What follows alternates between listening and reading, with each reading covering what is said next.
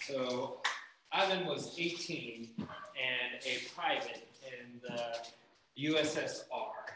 So this was back in the 70s.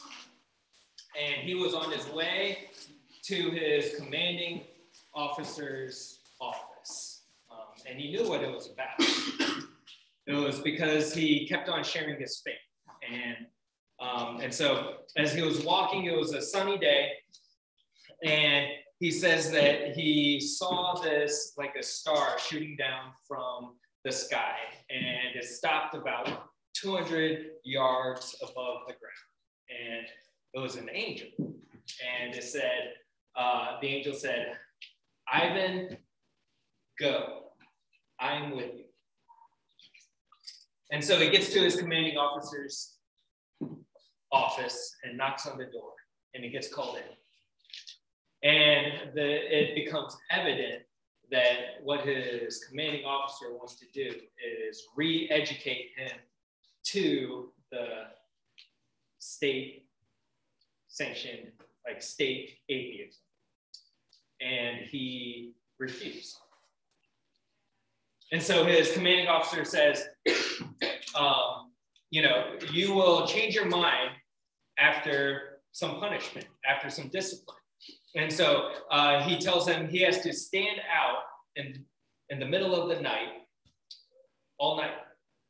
And as he's about to leave, his commanding officer calls his name and he turns around and he says, in your summer uniform.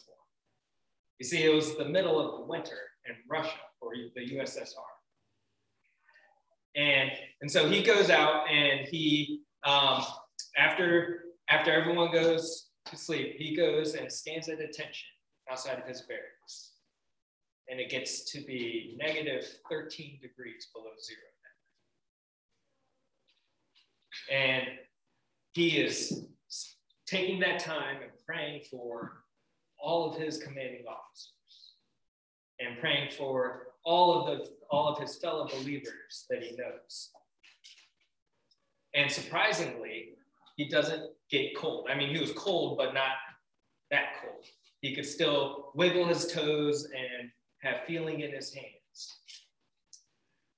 And some officers come out around midnight to check on him, and they're all bundled up and they are freezing. And they're like, if you just renounce your faith, you can go inside. And he refuses. And this happens for 12 straight nights. And sensing his death is near, he writes this letter to his parents. He says, my dear parents, the Lord has showed the way to me, and I have decided to follow it. I will now have more severe and bigger battles than I have had till now, but I do not fear them. He goes before me. Do not grieve for me, my dear parents. It is because I love Jesus more than myself.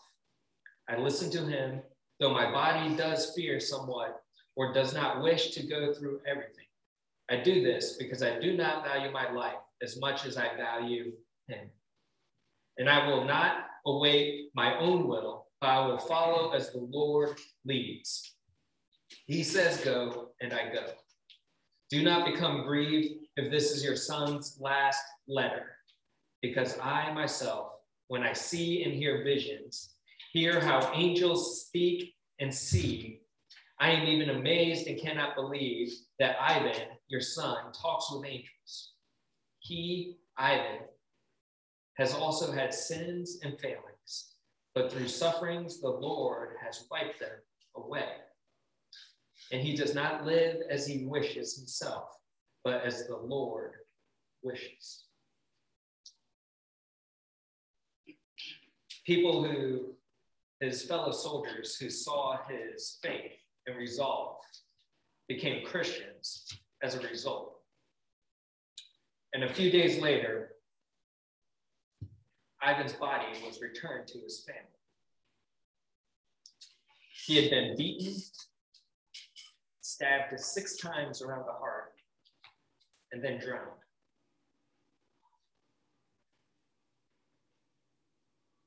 his commander said, Ivan died with difficulty. He fought with death, but he died as a Christian. If you have your Bibles with you, we're going to be in Mark 6 tonight as we continue our study and looking at Mark.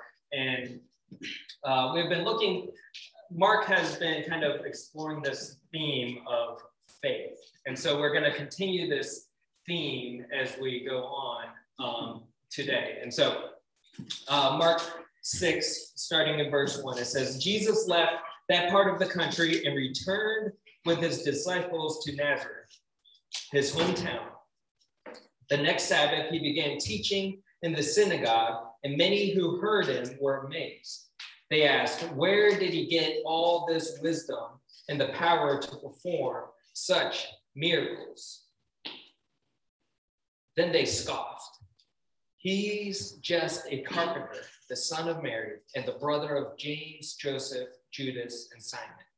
And his sisters lived right here among us. They were deeply offended and refused to believe in him. Then Jesus told them, a prophet is honored everywhere except in his own hometown and among his relatives and his own family.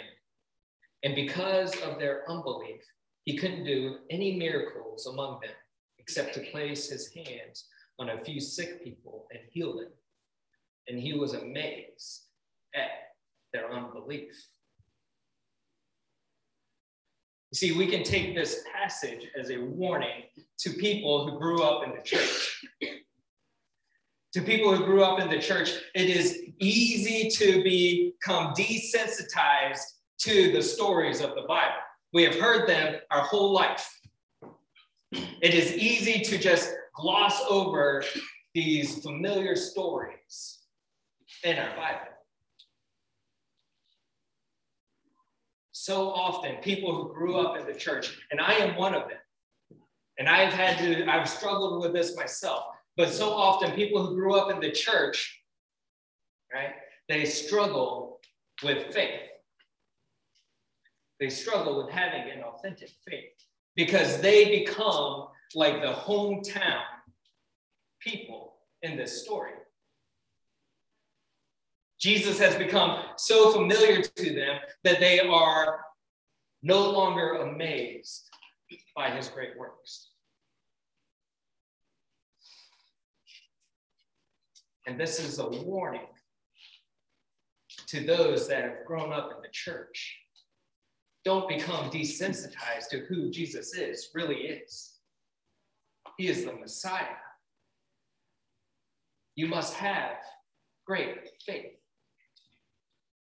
A lot of times, some people who grew up in the church, they wonder why God isn't doing all this miraculous stuff in their lives.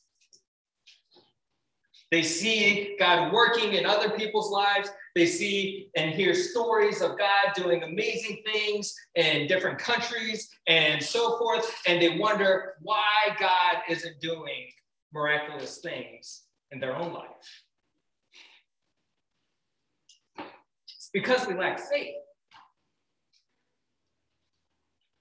Up until this point in John Mark has demonstrated that people with great faith, great things and miraculous things happen to them. That's what we looked at a couple weeks ago.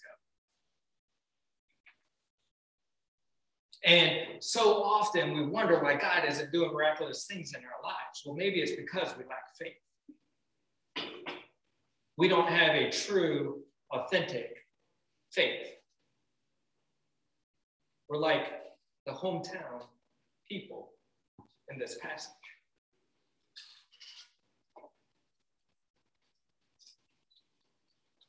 Continuing on. Then Jesus went from village to village, teaching the people. And he called his 12 disciples together and began sending them out 2 by 2, giving them authority to cast out evil spirits. He told them to take nothing for their journey except a walking stick, no food, no traveler's bag, no money. He allowed them to wear sandals, but not to take a change of clothes. Wherever you go, he said, stay in the same house until you leave town. But if any place refuses to welcome you or listen to you, shake its dust from your feet as you leave to show that you have abandoned those people to their fate. So the disciples went out telling everyone they met to repent of their sins and turn to God. And they cast out many demons and healed many sick people, anointing them with olive oil. So imagine for a second that Hendon Hooker decides to come back for another year. Hendon Hooker is I see some people confused, he is the UT quarterback, right? And so he decides to come back for another year, and we get a top 5 recruiting class this year, and we get some transfers in through the transfer portal. And next season, we defy all odds and all expectations, and we go 15-0 and win the national championship. Right? How awesome would that be? Right? It would be epic. And you guys would be so excited. You could say that, hey, I was a student when UT won the national championship during the 2022 football season. No matter how great that would be and how much fun that would be to watch that season, do you think your experience would be the same as Hendon Hooker's or Byron Young, the people that were actually on the field playing? No, right? You can say, hey, I was a student when the UT football team won the national championship. But then they can say, hey, I was a player. I actually won the national championship. And so often, as Christians, we are content being spectators in the stands. When God, he wants us to be players on the field. We are content being spectators in the stands, watching and seeing all the good stuff that is happening, but not being a participant. And God, he wants you on the field. As a follower of Christ, he wants you on the field, in the place, doing the work.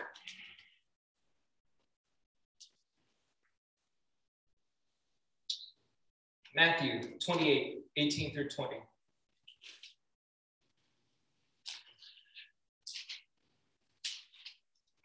It reads, should I have a bookmark? Sorry. Jesus came and told his disciples, I have been given all authority in heaven and on earth. Therefore, go and make disciples of all the nations, baptizing them in the name of the Father and the Son and the Holy Spirit.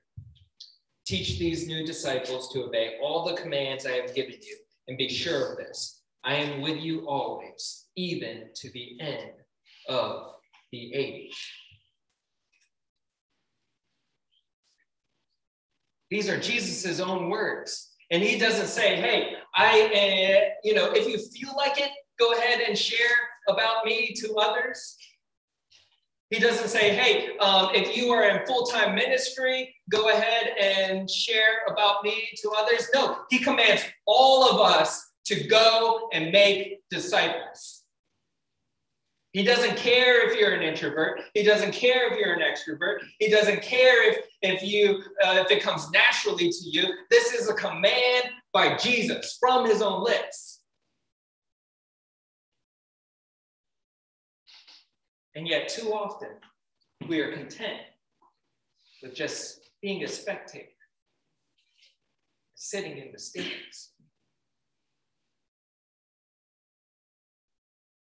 A lot of people think it's okay to just be a generally good person and go to church on Sunday and maybe here on Wednesday and that be it. Those things are good, but God wants more from you. It is not okay to be a spectator. People with true faith are players in the game. They are participants in furthering God and his mission. So what are you? Are you a spectator? Or are you a player on the field?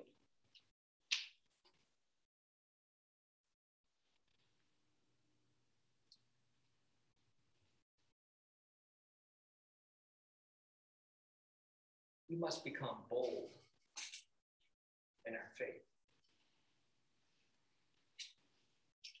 People who have true faith, they are bold in their faith, regardless of what the consequences are.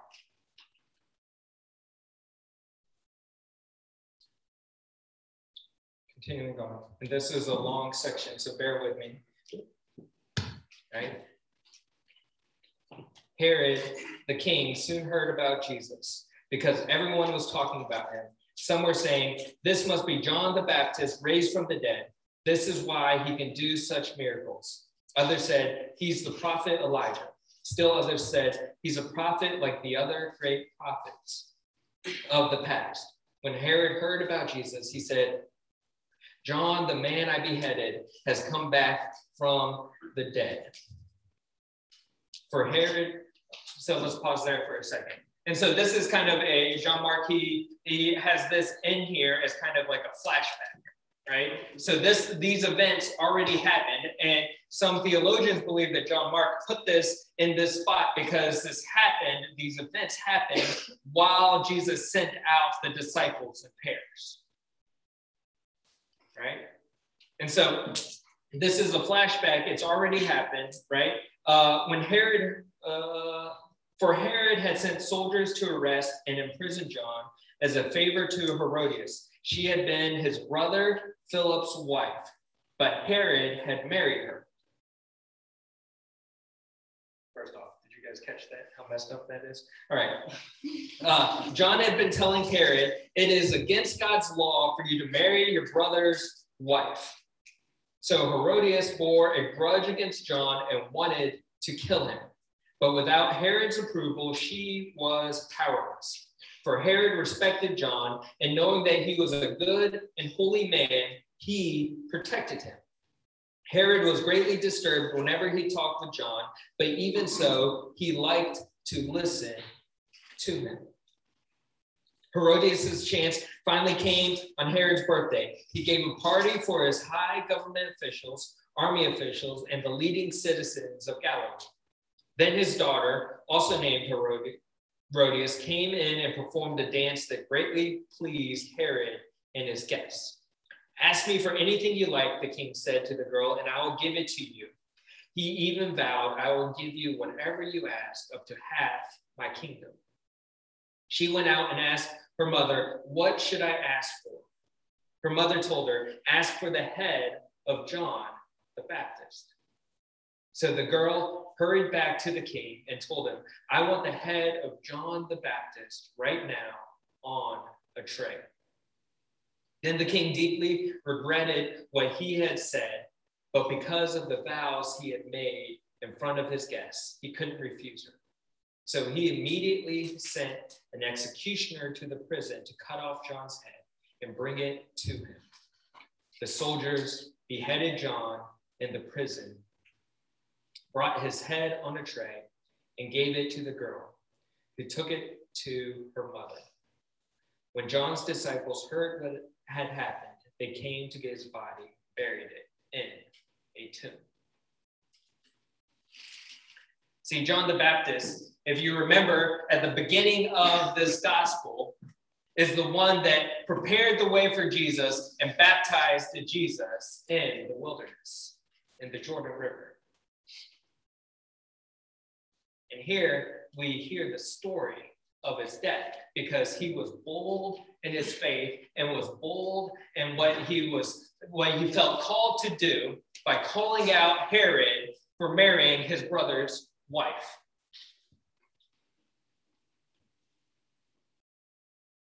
And he died as a result. See, people with bold faith are just people of faith. Everyone who has faith needs to have a bold faith. Needs to be okay with whatever persecution or trials or anything that comes their way. A lot of people think that being a Christian, right, means that all your troubles are going to go away. And in a sense, that's kind of true because you get invited into a family, right, that helps shoulder your burdens. That's kind of what Josh talked about last week. But if anything, Jesus says that when you become a Christian, persecution is going to come your way. John, the Gospel of John, chapter 15, I think it's verse 20, he says that because they persecuted me, they will persecute you also. Jesus doesn't promise an easy, cushion life. If anything, he promises that you will be persecuted for your faith.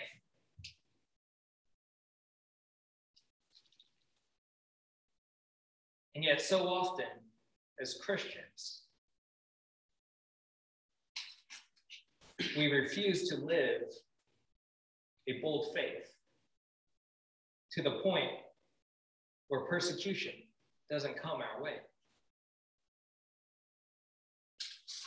We think it's okay to be a Christian for an hour on Sunday and live a generally good life. But that's not what Jesus calls for you and for me. If you look back above that door, my beautiful wife, she painted that for us. And it says, I will give my all for Christ today. And I love that, right? I love that because it is a reminder that as we leave this place, our Christianity doesn't stop. If anything, this time together should be a time of respite and encouragement and training so that we can go out from this place and be a light on UT's campus, be a light in the dorms and your classroom and with your peers. See, the cost is too great for us to just be ho-hum Christians. You have family members. You have classmates. You have friends. You have peers. You have professors. You have people that you interact with every single day that need to hear the good news of Jesus.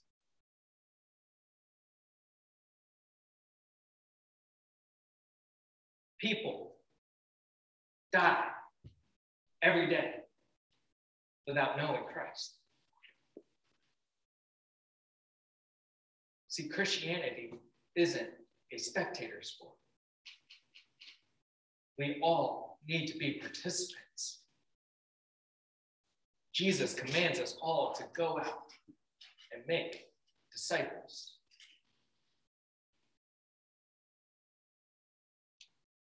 If he didn't want us to, Matthew 28 would have said, hey, go and sit in a church building for an hour or a student center for an hour. That's not what he said. He said, go and make disciples.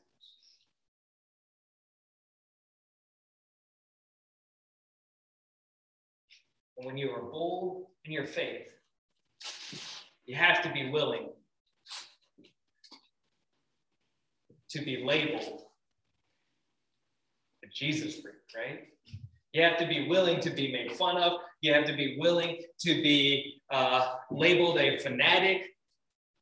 You have to be willing to be persecuted for your faith.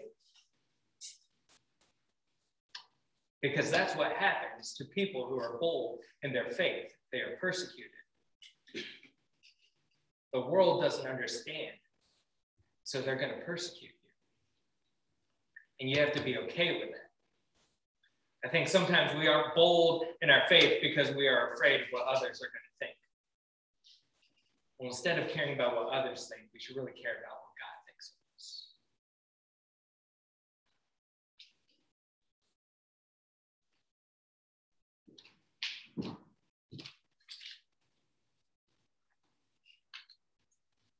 Ada was 19 when she was arrested in St. Petersburg. And she was arrested in St. Petersburg for handing out poems on the street that she had written that talked about her love for Jesus Christ. And she was arrested at the age of 19 for handing out these poems about Jesus and was imprisoned for a year. And as soon as she gets out of prison, she goes back out on the street, starts sharing about Jesus again, handing out more poems. This time, she gets imprisoned for 4 years.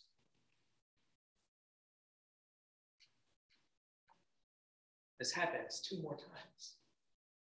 She gets 4 jail sentences, imprisonments, for sharing about her love of Jesus.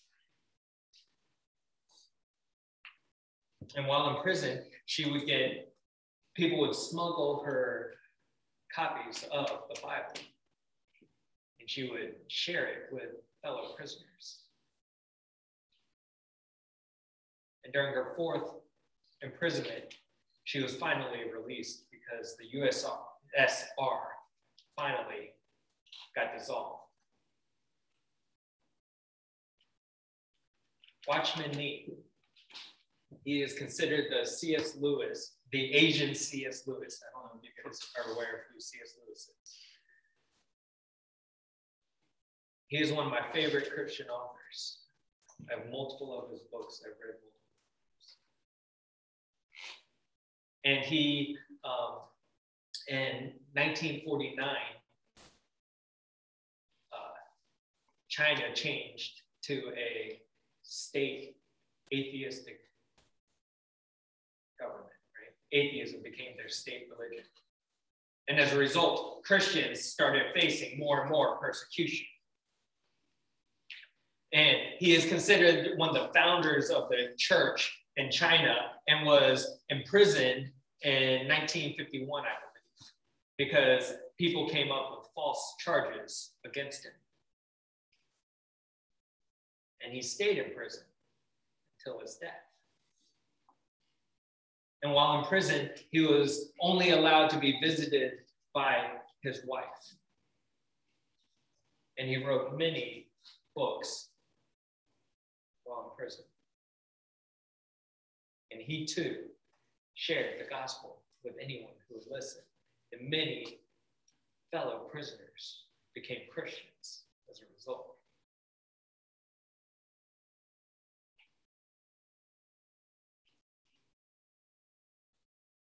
It's not okay to live a ho-hum Christian life. I would rather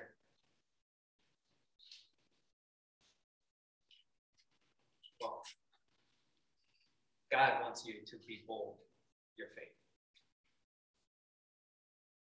God wants you to be bold regardless of what is going to happen. So if you're here tonight and you realize that you've just been kind of coasting as a Christian, you've been coasting as a Christian and you still think it's okay to just arrive at church on Sunday for an hour and be a generally good person. I'm going to implore you to become bold in your faith. God wants more from you. God wants you to be an active player and not just a spectator of Christianity. And so if you realize, and you're here tonight, and you realize that you've just been a spectator and you want to become a player for God and his mission, I'd love to share how to make that happen with you tonight. Please come find me.